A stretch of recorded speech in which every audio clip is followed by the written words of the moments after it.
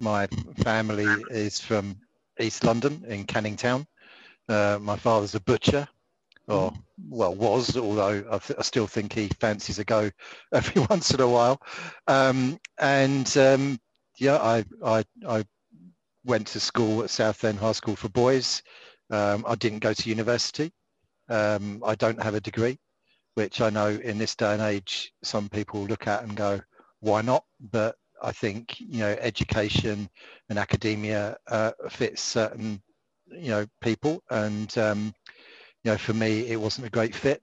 And I wasn't sure really leaving school, what was it I wanted to do? At the time, I knew a guy who had a bricklaying contractor, and there was something about construction that I quite liked. And in summer holiday, I was working with him, and perhaps thinking back on some of those times, maybe health and safety could have been well served then when I was working with him in house building. But he taught me a lot.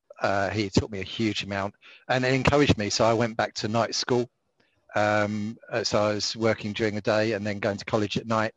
Did ONC, HNC in construction studies, really learned the industry. And then he also encouraged me to join a big company and get on one of their programs. And that's where I joined a company called Countryside Properties, who, I remember them. In Brentwood, Essex. I owe them a huge amount. I went on a 2-year management program with them. So I went in every single department, from the accounts to IT, everything. And then went out on site. I wanted to be a site manager. And at the end of this 2-year program, you could say to the chairman, Alan Cherry, who's sadly deceased, but his sons still run the business there. You could name what job you wanted to do.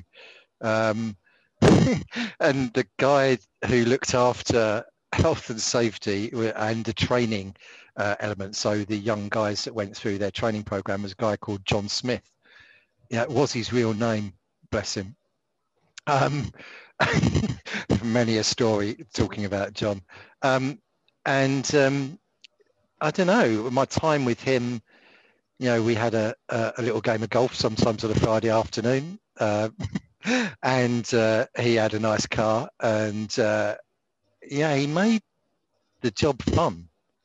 And at the end of it, the chairman, I had a few questions about safety, and I moved from this sort of site management position to working with John in health and safety. He was the only guy in health and safety at the time.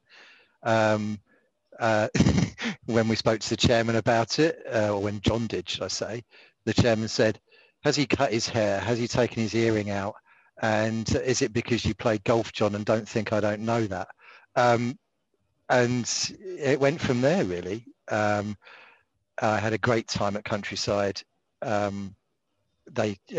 training program really gave me the foundation of understanding business, but also understanding my audience. I had many times, there's a guy called Keith Pryor. He used to eat concrete for breakfast, that's for sure. I remember one day John dropping me off at the site saying, you've got to go and do the inspection. And I said, well, you're coming, aren't you? He said, yeah. Anyway, we're in his Sierra gear. There you go. That's giving the year away a bit. And I got out of the car, got all our stuff out the boot, and John locked the doors, did the passenger window down a little bit. He said, I'll be back in a couple of hours, and drove off. Excellent. And just left me. And I went in, and Keith was like, go and do what you want, son. He sat behind his desk, and I'm like, well, I need you, Keith. And he just ignored me, reading his newspaper. So I went round and did an inspection of the project, and went back and did the report as you used to do those days. Well, I guess we're still doing that in health and safety, sadly, but anyway. And I wrote it out, and I put it under his newspaper and said, Keith, you need to talk about this. And he put his newspaper down, tore it up, put it in the bin. So I wrote it out again. I slid it under his paper, and he put his paper down. He said, you're not going away, are you? I said, no, I'd just rather have a conversation with you about this. And he picked up the report. He looked at it, and he was like this, and he went, 50%? 50, bleep, bleep, bleep percent. I said, yeah. And this was when hard hats were all coming in. And he said, it's not 50%. Well, so there's 10 people out there. There's 5 people wearing hard hats. So, maybe I didn't do so well at school with maths, but certainly that's 50% in my book. And he put it up and he put it down. He just looked at me, smiled, and he said, you've passed. You'll go far, you will. And he became one of my best, strange way, mentors in construction. He knew how to get people to do things.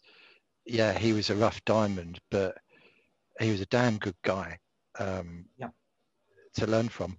And then I ended up, John retired, and the words he said to me when he retired, never stop learning. He said, I learned something today on his 65th, year, and the day he left, he said, I learned something today, and I hold that, in my head every single day, that I don't have all the answers, and I do learn something every day. And then from there, I was the group health and safety manager. I was 23. It was too soon. It was way too soon. And I wasn't ready for it. And I knew I wasn't ready for it. And I think perhaps sometimes we don't think about that enough. We need to be ready for some of these things, or we need to be in touching distance of being able to be successful in that next role. And I knew I wasn't, and I knew I wanted to backfill my experience, and I went to the chairman with a letter of resignation. He looked at me and he just said, I know what it is. Explain to me why you're leaving. And I said, I want to backfill my experience. I need to learn more before I can take on this sort of role. And he looked at me and he said, Ben, it's the right thing to do. And he said, whenever you want to come back, phone me. Go with my blessing. And I guess that's a theme all through my career. I've been very fortunate with the people that I've worked for. And I left and went to Wilmot Dixon. Yeah. I'd never true inner city refurbishment, really complex, challenging work in London. Looked after London region for Wilmot Dixon. It was a step up. It was a different experience. I did that and then thought, I've never been resident on a project. It's very different to visiting. Yeah. So I was fortunate there was a role with Caverna that latterly became Skanska. I remember and they had a job called Woolwich Hospital. And they wanted a resident health and safety manager, and I went and joined that. Interesting interview because one of the guys said, do you play golf? I said, yes. And he said, you'll do fine. I thought, well, nothing, maybe that gets me in the door, then so what? And I was resident on that project for a while. Skanska bought out Caverna. And then this thing called the Gherkin appeared on horizon, Swiss Re in the City of London, the highest tower to be built since NatWest Tower.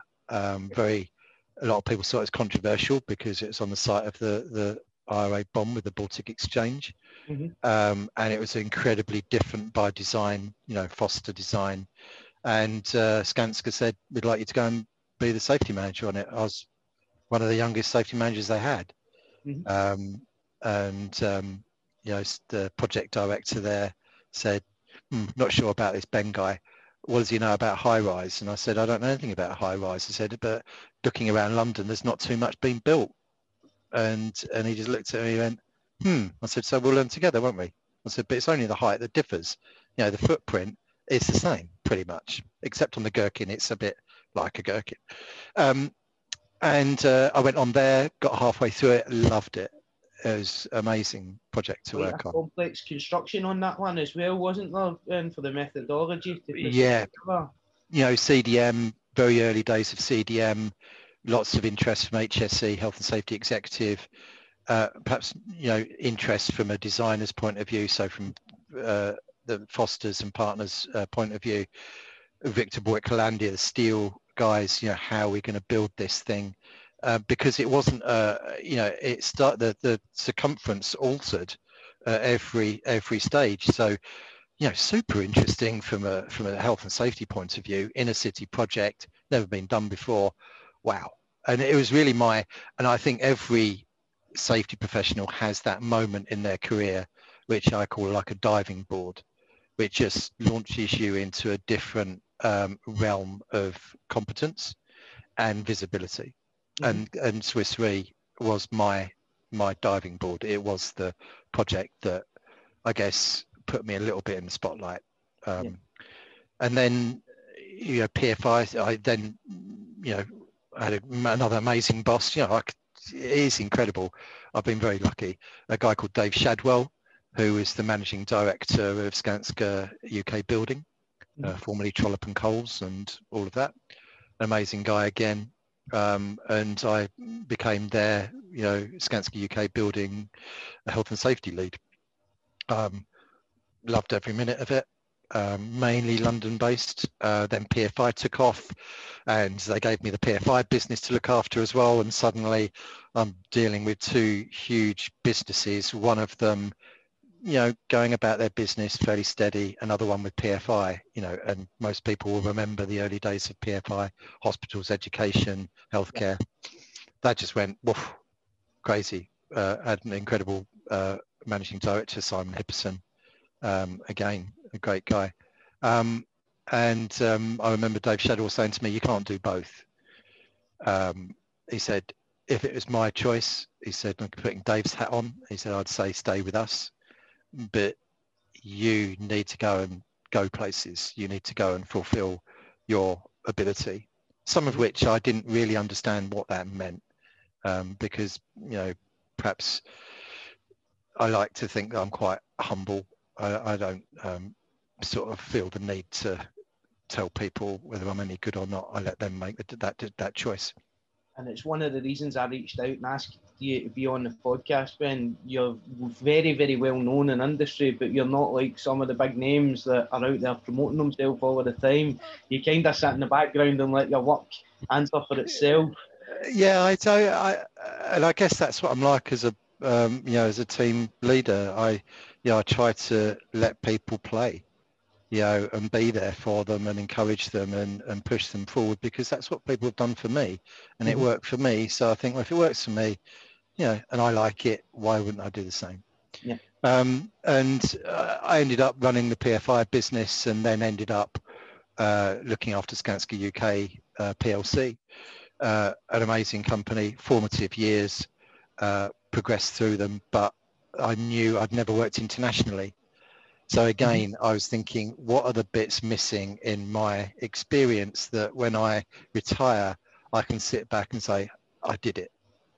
I did what I thought I needed to do to make a difference. Carillion, you know, rest in peace, came along, a guy called Richard Howson, which I guess a lot of people know. But I would say as a boss, another amazing boss, and said, would you be interested in going with Carillion to this place called Dubai? I'm like, no idea where that is, but sounds all right. But in the meantime, you know, my CEO at Skanska, David Fison, I told him about it. And again, you know, I'll keep saying this. I was very fortunate. And David said to me, get on a plane, go to Dubai and see if you like it. And when you come back, if you say to me you want to go and do it, he said, you go with my blessing. He said, because you've been a loyal servant to Skanska and you've done some amazing things for us. And I went to Dubai, and a mentor I had at the time, Bill Hayes, he said to me, if you can go and do it there, you can do it anywhere. And ignore the people who might criticize you for it. He said, because you don't deserve the right to criticize something unless you go and be part of it. That's it, yeah. And I've always held that in the back of my mind with people questioning me sometimes. I say, well, if you can do it in a highly regulated environment, you still don't get it right. Well, you come and do it with a bunch of guys who actually really need our help, you know, want our support and deserve our support in places that don't have a regulatory framework, perhaps don't have clients that are as mature. Doesn't make them wrong. It just makes them different. And I went with Richard, and we had an extraordinary few years at Carillion, I think, with Jason Rowley back in the UK as my sort of functional boss. Again, people cared for me and looked out for me, and we did, yeah, just amazing things. in the Middle East, I think. And then my time at Carillion, I thought I've never worked for a consultant, in that space between client and contractor, that there's plenty of people that exist in that sphere, and Mace was one of them. And I liked what Mace were about in London. I'd seen a lot of them. Andy Brown, again, another guy that I had still do have a lot of respect for. And I joined Mace and looked after international business. They'd never had a person doing that for Mace International before. I think, again, we did some great things. And then AECOM, the US engineering company, came along and knocked on the door and said, hey, what do you think of us then? I'm like, what's the role? Vice President, Health and Safety for Middle East. Yeah, great. Let's give it a go. Different vibe, different feel, slightly different scope of work, certainly different geography. So, other things to bring into the mix. Spent a lot of time with AECOM doing some crazy things, and then the gig that I've got now came up with Ferrovial. If you don't know Ferrovial, they do everything from airports, toll roads, construction business, mobility business. So we have, shares in Heathrow. We're got a construction business blasting tunnels through Canary Islands. We've got car sharing schemes in Madrid and Paris. So now we're involved with building vertiports in Florida. So it's a pretty diverse business, and I get to wear two hats here, the construction lead and the group corporate lead. So it's been a really interesting journey. I've got to work in every continent.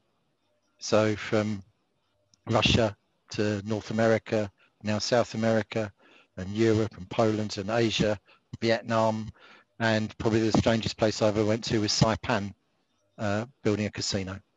Excellent. So that's quite a comprehensive career as well, Ben, and quite broad. What's been your biggest challenge in health and safety so far? The biggest challenge, I think, is understanding that nobody's wrong. They just have a slightly different view. So you have to take what you know and apply it in a way that is understood and adds value and means something. So I think the biggest challenge has always been to work out what fits, where the business is at, what the geography looks like, and where you're going to genuinely add value and just not more noise. So I think that's always the biggest challenge for me, is relevance. Make sure what you do is relevant. Excellent. Thanks for that, Ben. So quite a comprehensive career. You've worked on almost every continent in the world. What's coming up in the future? What's next for Ben? I guess you never know.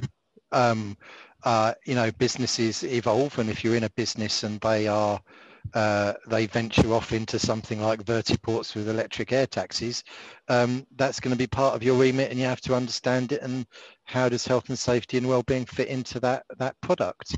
Or if they choose to go to a country, what's next? I think for Ben, I get a kick out of seeing teams grow.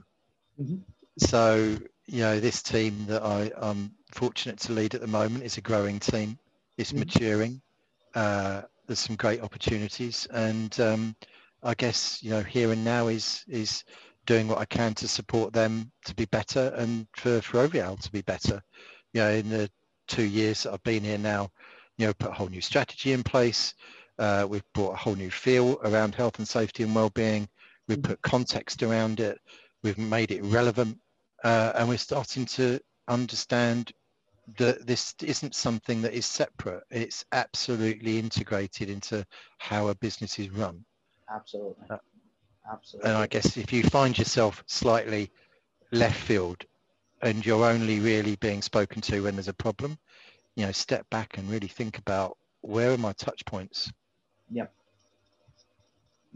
how do you integrate back into the business? Yeah. How do you be that friendly face, the support function that's there to assist the business in its day-to-day operations? I mean, I was asked the other day about, what sort of metric do you apply to your team? And I say, you get one of these things and you can track how much time outgoing and incoming. And I say, how many times do non-safety people call you? What a metric that is as well. That's an excellent one to judge on. And I measure myself against it. How often are people calling me for support, advice, a coffee, a beer, a lunch, a debate? I think that's a subtle measure of, are we adding value? Yeah, definitely. So you've had such a long and illustrious career, Ben. Not so much of the long. What advice would you give to someone starting out in health and safety today? Read, listen, get some great mentors. You'd be surprised. A guy reached out to me on LinkedIn and he sent me a message and he said, you're probably not going to answer me, but, I thought I'd chance it. Would you be able to give me 5 minutes of your time? Here's my number. And I just picked up the phone to him and said, what do you want to know? And he's like, I can't believe you phoned me. I said, why? Mentors to me are really critical, and learn the business that you're trying to invest your knowledge into. I think, in that thing that John Smith said to me, you never stop learning. So, and it's true. So always be seeking out who are the trailblazers, who are the people that are trying to do something different, not always getting it right.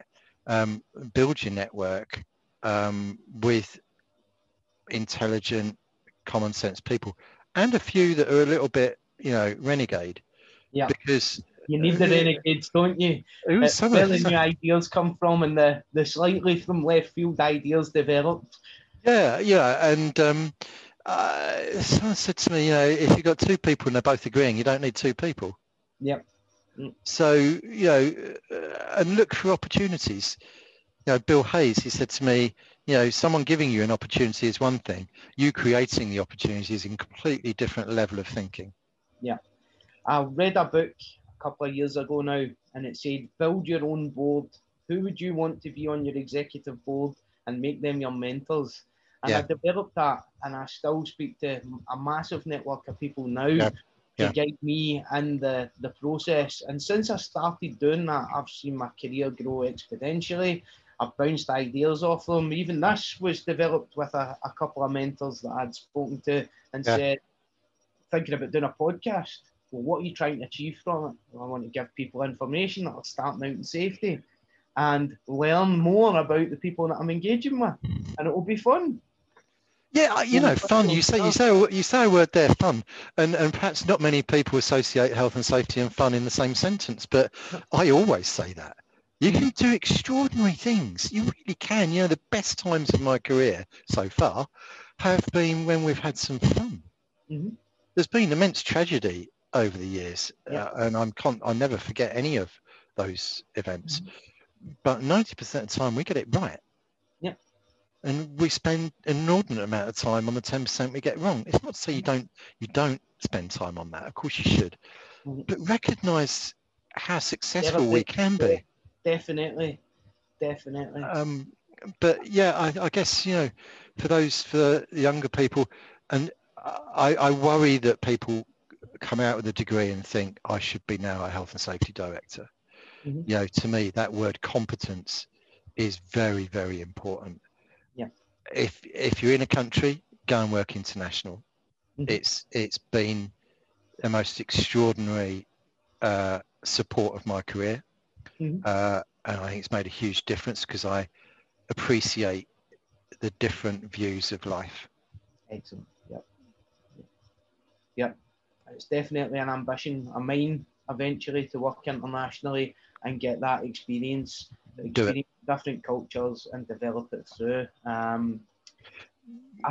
I go Because back because sorry, no, nobody is right. yeah, yeah. I go back to my early career.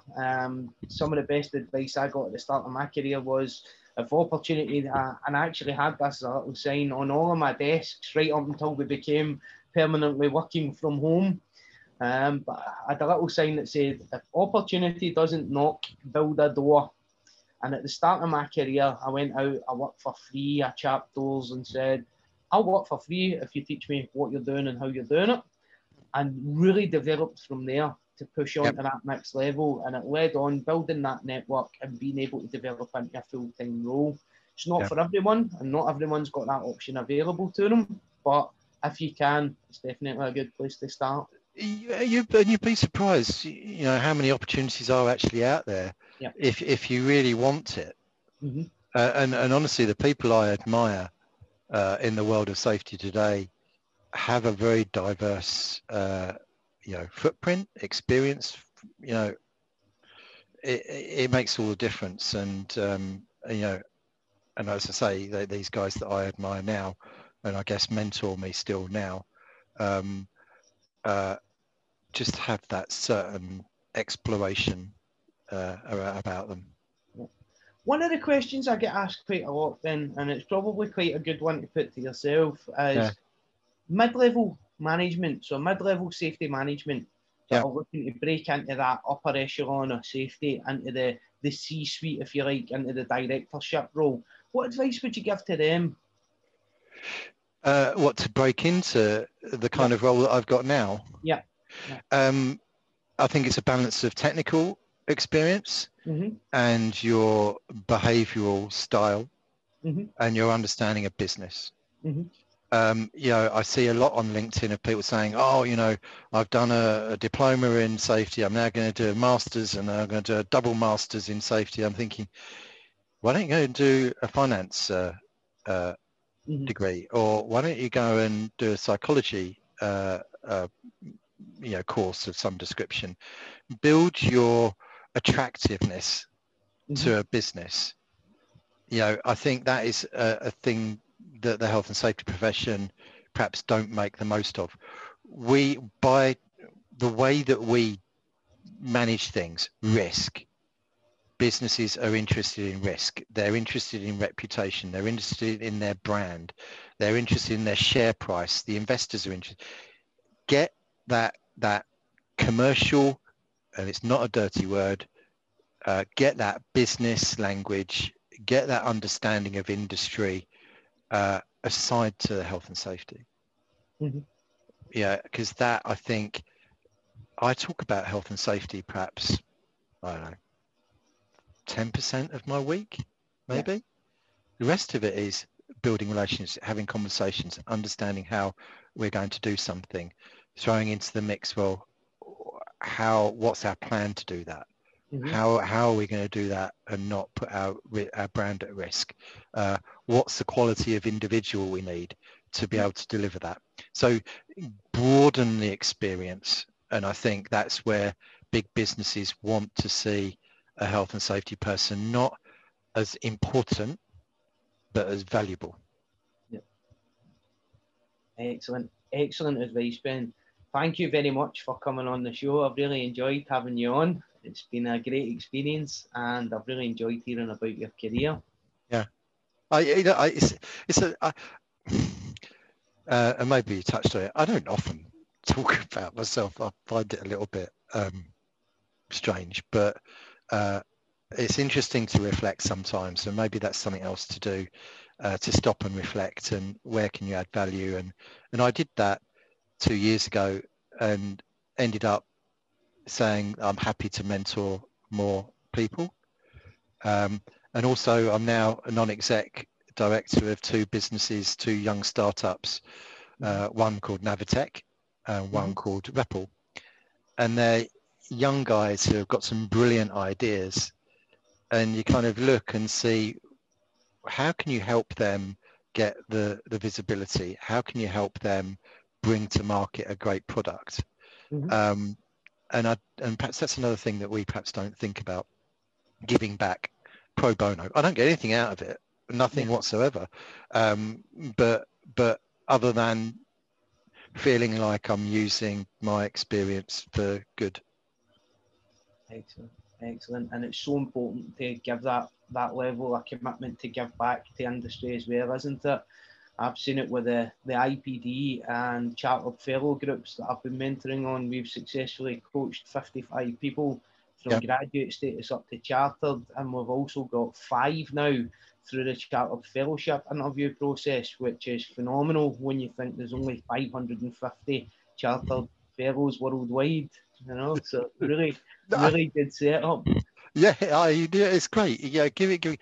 And people have invested that time in me, so why wouldn't I do it for others? And like I say, I look back at the teams that I've been privileged to work with, and seeing a lot of those guys now in positions the same as me, that gives me a bit of a kick, if I'm honest with you. I don't think there's anything better than that, seeing people succeed.